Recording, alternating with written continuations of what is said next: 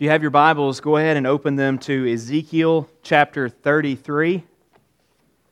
Ezekiel chapter 33, as we continue our series about our mission onward. The last few weeks, just to kind of give you a brief recap, if you've missed a couple of them, or if this is your first time with us, we looked at the foundation of our mission, which is the fact that God is on mission. We looked at the fuel for our missions, which is worship. We looked at how we fit into this mission of God. The Great Commission, we're to make disciples. That's how we fit in. That's what we're to be doing. And then we saw last week how we accomplish the mission. By the power of the Holy Spirit working through us, we will be His witnesses. And then for the next 4 weeks, we're going to look at some very practical things. We're going to look at very practical things like, what should you and I be doing? And so this week, we're going to look at the fact that we cannot be silent. We cannot be silent. I just want to make a side note. I was very encouraged as we're going through this series. This is not just something that we're doing on Sunday morning. I hope this works its way into every nook and cranny of our church, and the way we think, the way we live, the way we do church. And I was very encouraged on Wednesday. There were 3 different people that came to me at 3 different times and said, while you were preaching, or while we were studying this, while I was at home thinking about it, the Lord impressed on me that I could do this. Somebody came to me and said, well, the Lord impressed on me that we as a church could do this. And I would encourage you, as we go through this, don't just think like, well, if the Lord gives you something, then let's just let it go. No, if the Lord is impressing something on you that maybe we could do as a church, we're in this thing together. Share it. Let it be known. Maybe you have a great ministry idea that we could do to reach people. Maybe you have a great evangelism or witnessing strategy for the community that you live in. Share it. We want to empower you. We want to be in this thing together. So as you're turning to Ezekiel 33, I want to ask you, what are some sad sounds that maybe you have heard? Maybe it is bad news. That's a pretty sad sound. Maybe it's a doctor who comes to you and says, I'm sorry, but I'm afraid it's cancer. Maybe it's someone coming and telling you that one of your loved ones has just died. Maybe it's a sad sound you've heard might just be a depressing song. Depressing movie. Could be the cry of a hurting child. As a parent, that's one of the saddest things I hear, is when my children are truly hurt and they're in tears and crying. But church, I'm convinced this morning that the saddest sound that we will ever hear is the sound of silence. And that silence echoes through the halls of hell and back again, bringing with it the screams of those who are condemned and in torment for eternity because of our silence. When we look at this passage in Ezekiel today, we're going to see that God has made us watchmen to warn others, those around us, about the coming judgment and to point them to the hope that's found only in the gospel. And so stand with me. Let's look at God's word in Ezekiel 33 and what God says to the prophet. The word of the Lord came to me. Son of man, speak to your people and say to them, if I bring the sword upon a land, and the people of the land take a man from among them and make him their watchman, and if he sees the sword coming upon the land and blows the trumpet and warns the people, then if anyone who hears the sound of the trumpet doesn't take warning, and the sword comes and takes him away, his blood shall be upon his own head. He heard the sound of the trumpet and did not take warning. His blood shall be upon himself. But if he had taken warning, he would have saved his life. But if the watchman sees the sword coming and does not blow the trumpet, so that the people are not warned, and the sword comes and takes any one of them, that person is taken away in his own iniquity, but his blood I will require at the watchman's hand. So you, son of man, I've made you a watchman for the house of Israel. Whenever you hear a word from my mouth, you shall give them a warning from me. If I say to the wicked, O wicked one, you shall surely die, and you don't speak to warn the wicked man to turn from his way, that wicked person will die in his iniquity, but his blood I will require at your hand. But if you warn the wicked to turn from his way, and he does not turn from his way, that person shall die in his iniquity, but you shall have delivered your soul. And you, son of man, say to the house of Israel, thus have you said, surely our transgressions and our sins are upon us, and we rot away because of them. How then can we live? Say to them, as I live, declares the Lord God, I have no pleasure in the death of the wicked, but that the wicked man turn from his way and live. Turn back. Turn back. Why will you die, O Israel? Heavenly Father, I pray that your words would challenge us. But Lord, more than that, I pray that your words would haunt us. Because, Lord, we are faithless watchmen. There's so many times that we have not sounded the alarm to those that you've put in our paths to share about Jesus.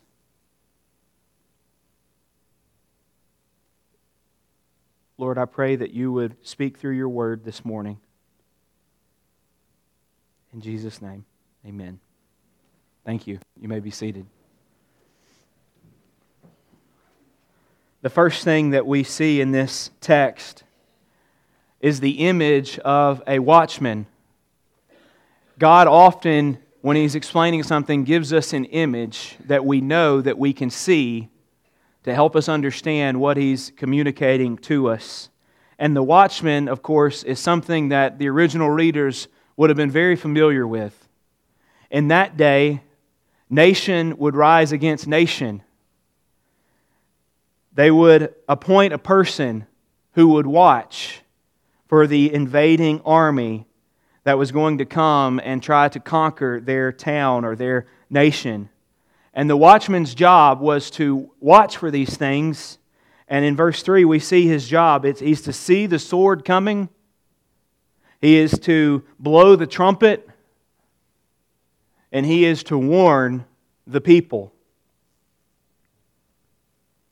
There were two results of his warning. On the one hand, if the watchman sounds the alarm and people neglect it, and they are taken away and killed by an invading army, their blood is on their own hands. It's on their own head. They were warned, but they ignored it. But, more tragically, if the watchman neglects his duty, if he falls asleep at his post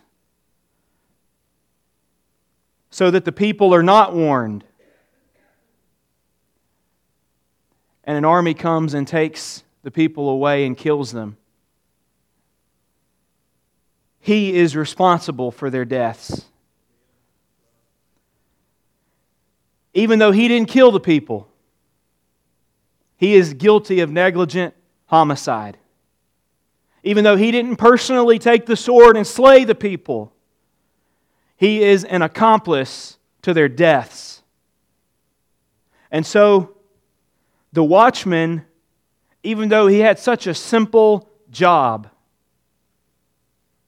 even though it was so simple. He was more important to the security of a nation than were its armies or its walls. God gave us this image of a watchman to tell us that He Himself, God Himself, has established a watchman. He gives us the image, and then secondly, in the text we see the watchman from God, the one that He has established. Ezekiel is that watchman. He is speaking to the prophet Ezekiel. And God tells him, Ezekiel, son of man, it is your job to warn the house of Israel, to warn the people. And God tells him the consequence of his silence. O son of man, if you neglect to tell the people, if I say the wicked will surely die, and you don't tell him, the wicked one will die. He'll be taken away in his iniquity. But his blood, Ezekiel, I will require at your hand. His job was to warn Israel of its rebellion and the judgment that was going to come upon them in this life and the one to come if they continued in their rebellion. But you know, Ezekiel and the prophets are not the only watchmen sent from God. We, church, make no mistake, we are the watchmen. Why are we the watchmen? Because the message that we proclaim is of an even greater judgment than the judgment that Ezekiel proclaimed to Israel. He was proclaiming judgment in this life to Israel, but the message that we proclaim is a message of judgment, the coming of a just king who will not just issue judgment in this life only, but He will issue judgment and judge people for eternity, an eternal judgment, an eternal condemnation. We see in Revelation chapter 6 this great judgment. At the end of history, we're going to see what it says here. Then the kings of the earth and the great ones and the generals and the rich and the powerful and everyone, slave or free, hid themselves in the caves and among the rocks of the mountains. That's pretty bad, isn't it? And their cry out, what they say, in that they say they're calling to the mountains and the rocks, fall on us and hide us from the face of Him who is seated on the throne and from the wrath of the Lamb. For the great day of their wrath has come, and who can stand? Church, we proclaim as watchmen a greater wrath than the wrath of Ezekiel that he was proclaiming. We are proclaiming the fact that judgment is coming. Proverbs says this about mankind. It says in Proverbs 14, there is a way that seems right to a man, but its end is the way to death, to destruction. What we see in the Scriptures is that there is a coming judgment. And listen, and I want you to hear me, that people in the world are not ready for this judgment. Because people, we by our very nature think that everything is okay, that the course of our life is going in a good direction. But what we see from the Proverbs and we see throughout Scripture is we may think that our lives are going well. We may think that the ones around us, that their life is going well, but in the end, their way of life without the Lord is going to lead to their eternal destruction. We proclaim a message of greater judgment than Ezekiel did. But also, the message that we proclaim, church, is the only hope. Not only is it a message of a greater judgment, but it's a message of the only hope for mankind. A Savior came, Jesus Christ. He lived a life that we should have lived, a righteous life, a holy life. And He died the death that you and I deserved. So that if we turn to Him through repentance and faith, we can be saved from God's wrath. We can be saved from His judgment, and we can be declared righteous and innocent before God. But not only that, we can receive forgiveness and adoption as children. God doesn't just say, I want to forgive you. God says, I want to adopt you. I want to bring you into the fold. I want to have a perfect relationship with you. I want to walk with you in the times in life where no one else will walk with you. I want to give you hope in the absolute worst times, hopeless times in your life. And then when eternity comes, I want to usher you into the Father's good pleasure, the Father's joy for eternity. That message is the only hope. This is what Paul says in 1 Corinthians 9. He says, if I preach the gospel, that gives me no grounds for boasting, for necessity is laid upon me.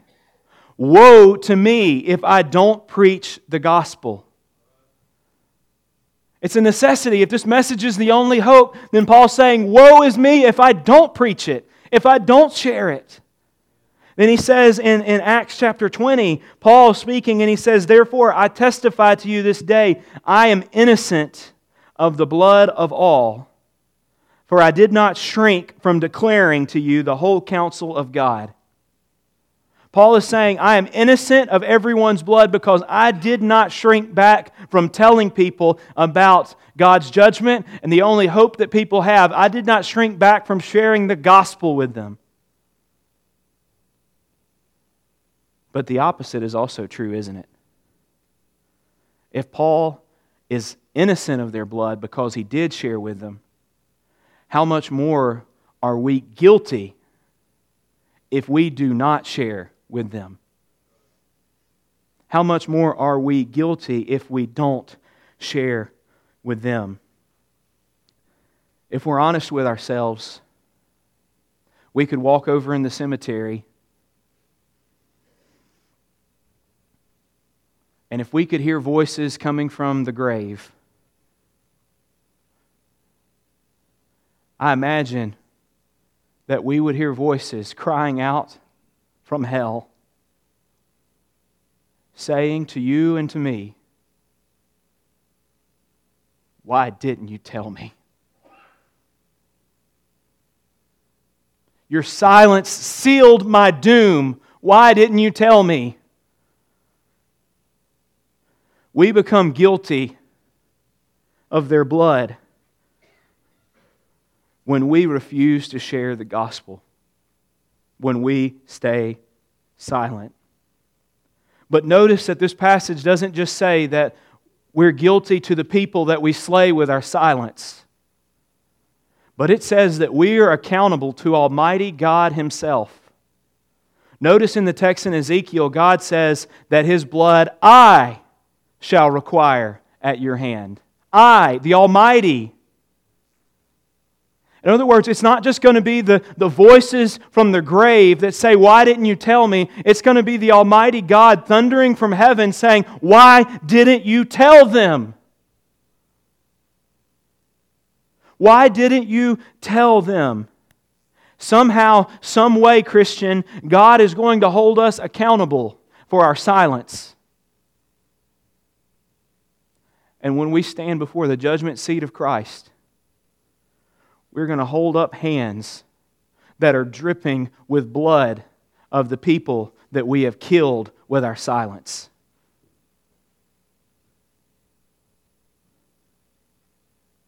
God will hold us accountable for our silence. One day in August of 1908, a guy by the name of Harold Braley and a lady named Lottie Davis set out from San Bernardino, California to a small mining camp in Skidoo, where Harold was the assistant superintendent of the mine and Lottie was the postmaster. The journey was only supposed to take about 5 hours, and so they just packed very light provisions. They packed, a few sandwiches, something they could eat, and they packed just one bottle of water for them to drink. It was not going to take long. As they journeyed through the hot desert, mechanical problems started to develop. And what should have only taken 5 hours left them stranded there for over 4 days. And on the 4th day, Harold started just becoming delirious. The heat was getting to him. He was starving. He was thirsty. And Lottie knew that the only hope that he had was if she left and tried to get help.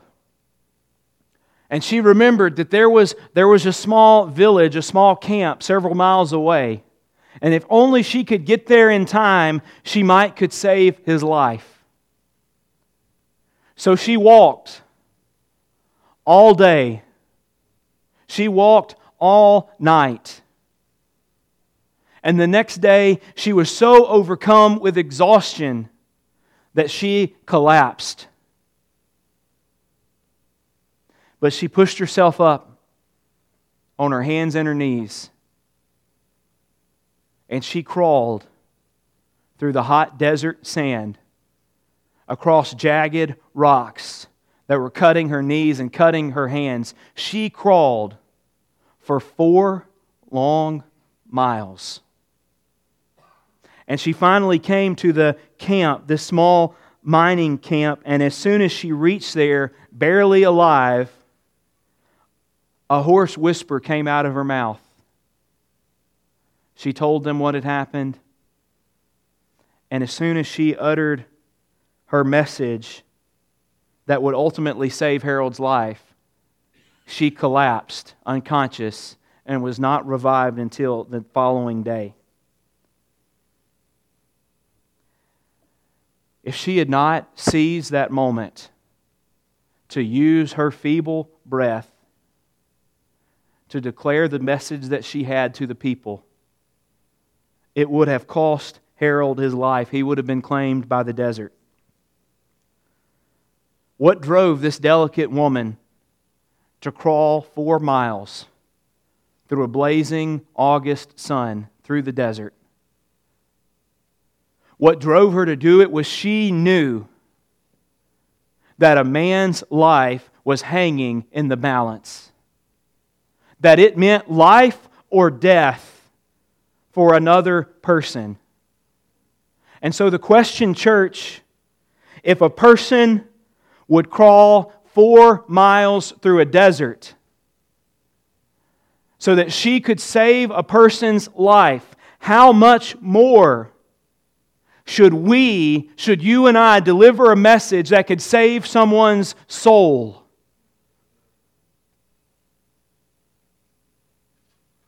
We should go not just 1 mile, not just 2 miles, not just 4 miles. We should walk the 100th mile. We should walk the 1,000th mile. Whether we have to run or swim or walk or even crawl to get our message out, to get the only hope that people have. And so the question is, are we going to be faithful in our witness?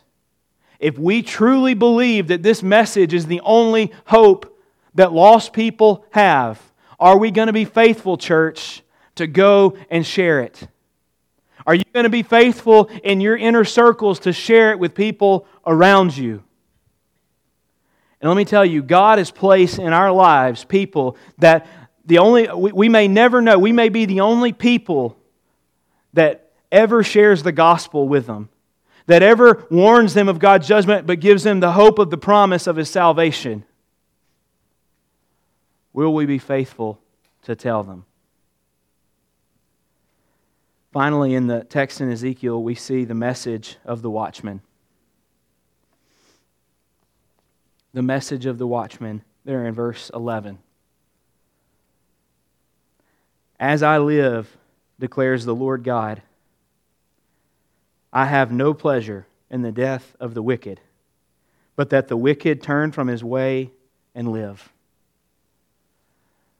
First thing in God's message is the fact that He does not desire people to perish. He doesn't desire people to perish. Now, the Bible is clear. God will judge sin, yes. He won't let the guilty go unpunished. He will hold every person to account, and we will all fall short of His standard. But even still, God feels genuine sorrow over the punishment and the destruction of creatures who were made in His very image. 1 Timothy 2:4 tells us the same thing. It says, God desires all people to be saved and to come to a knowledge of the truth. Peter testifies and says the same thing. 2 Peter 3:9, the Lord is not slow to fulfill His promises, some count slowness, but He's patient towards you, not wanting that any should perish, but that all should reach repentance. God doesn't rejoice when people perish in their way. But instead, God rejoices when they come to Him. He rejoices when the sinner comes to Him. And so I want us to see, after we see the fact that God has no desire for the death of the wicked, notice what He says next. So central to His message. He says, turn back. Turn back. We can hear the call of our God calling to sinners in the world saying, turn back. Pleading with them, please turn back. You're going down a road that ends in destruction. And if you're not a Christian here this morning, let me tell you that hear the voice of God to you. God is calling to you. God is calling, come back, turn back. And you may think, I'm too far for God to reach me. I've gone so far in my life and I'm so down my path that God won't take me. That's not the message we see in Ezekiel. God is pleading with people, turn back. Turn back. And let me tell you, God is not unable to save you. God can do it. His arm is not too short that He can reach you wherever you are. And it is my prayer, it is my hope that people who are far from God would come to know Him. And people who think that they're close to God, who think that they have their act together but aren't trusting Christ for their salvation, that they would come to know Him.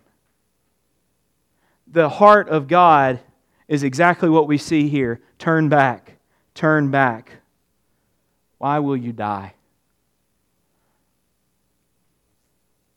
The truth is, God is more willing to save you than you are willing to repent. And church, that God is more willing to save our community and save those in our lives that are lost. He's more willing to save them than we are to share with them the message of Christ. We see in this text the image of the watchman. God points us to an image to help us understand. We see in this passage the fact that the watchman from God is us. He has appointed us as His watchmen. And finally, we see the message of the watchman that God tells us to proclaim. It's a message of hope, a message of grace. It is good news to those who are far from God. That God is not sitting up there waiting to get you. He's not sitting just waiting, heating up hell, waiting for your arrival. But He is sitting there patiently, calling, pleading, would you come home? Would you come home? God has made us watchmen to herald a message of hope to those who are perishing. And again, if you're in this room this morning and you're not a Christian, I want you to be warned. I want you to be warned. But at the same time, I want you to hear the promise of God. You can be forgiven. You can be transformed. Yes, even you. Will you receive His message? And this morning, in just a minute or two, we're going to sing a song. And I would encourage you, if you're saying, that's me, and I want to receive this message. I know that I have sinned, that I've rebelled against God, and I know that His judgment is coming against me, and I see the promise that He's offering me, a promise of a close relationship, a promise of forgiveness, a promise of adoption, a promise to never leave us or forsake us. If that's you this morning, I pray that and hope that in just a couple of minutes when we sing that you would come, that you would do something a little awkward, that you would squeeze by the person in your pew, you would come out, come down the aisle where I'll be standing, and just come and say something simple to me like, I want to receive what you're telling me about, preacher. And I'll be happy to pray with you. I'll be happy to point you to the hope of the gospel. But if you're in this room this morning and you're a Christian, let me say to you, we cannot be silent. Who is in your circle of friends that doesn't know Christ? Tell them. Who is in your workplace that doesn't know Christ? Tell them. Who is in your family, maybe even your children, maybe your parents, who doesn't know Christ? Tell them. Students, who's in your school that doesn't know Christ? Tell them. Who are your neighbors that don't know Christ? Tell them. Because the truth is, we may not know when we will finally have our very last chance to tell somebody the gospel. We do not know when they will go from this life and face a holy and just God. And church, if there is an ounce of God's love in our hearts, how can we hoard the gospel? How can we be silent? If there is an ounce of love of God in us, we must tell people. If we really believe the things that we say, we must tell people. In 1860, there were over 140 miners that were killed when the mine that they were working in exploded. The famous preacher, Charles Haddon Spurgeon, preached a sermon after that, which he urged people. He said, you don't know when the last time you're going to have to tell people about Jesus. We all thought we were going to see these 140 men tomorrow. Parents, you don't know when your child will die. I say that as a parent. Children, those of you who have parents, you don't know when your parents are going to die. You don't know when your friends are going to die. You don't know when they're going to perish from this life suddenly, and all of a sudden you're going to be standing over their coffin and hear their cry, "Why didn't you tell me? Why didn't you tell me when you had time?" This is what Charles Spurgeon says. But so live that when you hear the funeral bell, for a neighbor even, that you may be able to say, "Poor soul, whether he has gone to heaven or to hell, I know I am clear of his blood." Oh, my brothers and sisters in Christ, if sinners will be damned, at least let them leap to hell over our bodies. And if they will perish, let them perish with our arms about their knees, imploring them to stay and not to madly destroy themselves. If hell must be filled, then let it be filled with the teeth of our exertion. And let not one go there unwarned and unprayed for. Church, Christian, are we going to let the people around us that God has appointed us to tell the gospel, are we going to let them perish unwarned? Or will we tell them the only message, the only hope that they have? Will we do like the old hymn that we just sang says, "Rescue the perishing, care for the dying, snatch them in pity from sin and the grave, weep over the erring one, lift up the fallen, tell them of Jesus, the mighty to save. Rescue the perishing, care for the dying. Jesus is merciful. Jesus will save. Father, we thank you for your word.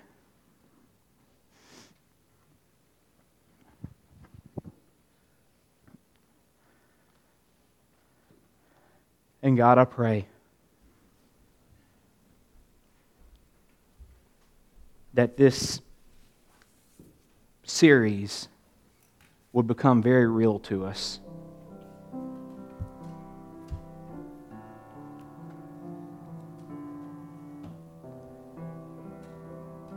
That we would get beyond studying the theology, the scriptures, all the stuff around it, and that we would practically see that people around us are perishing.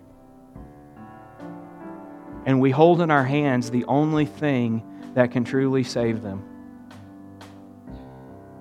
We hold in our hands the only thing that can bring them joy in this life and the one to come.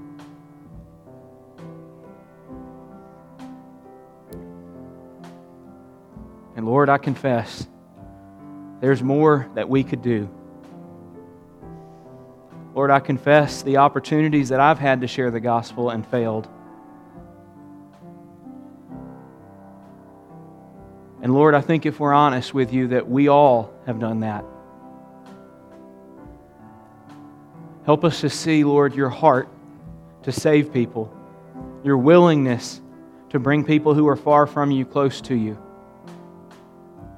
And Lord, I pray that we would be haunted,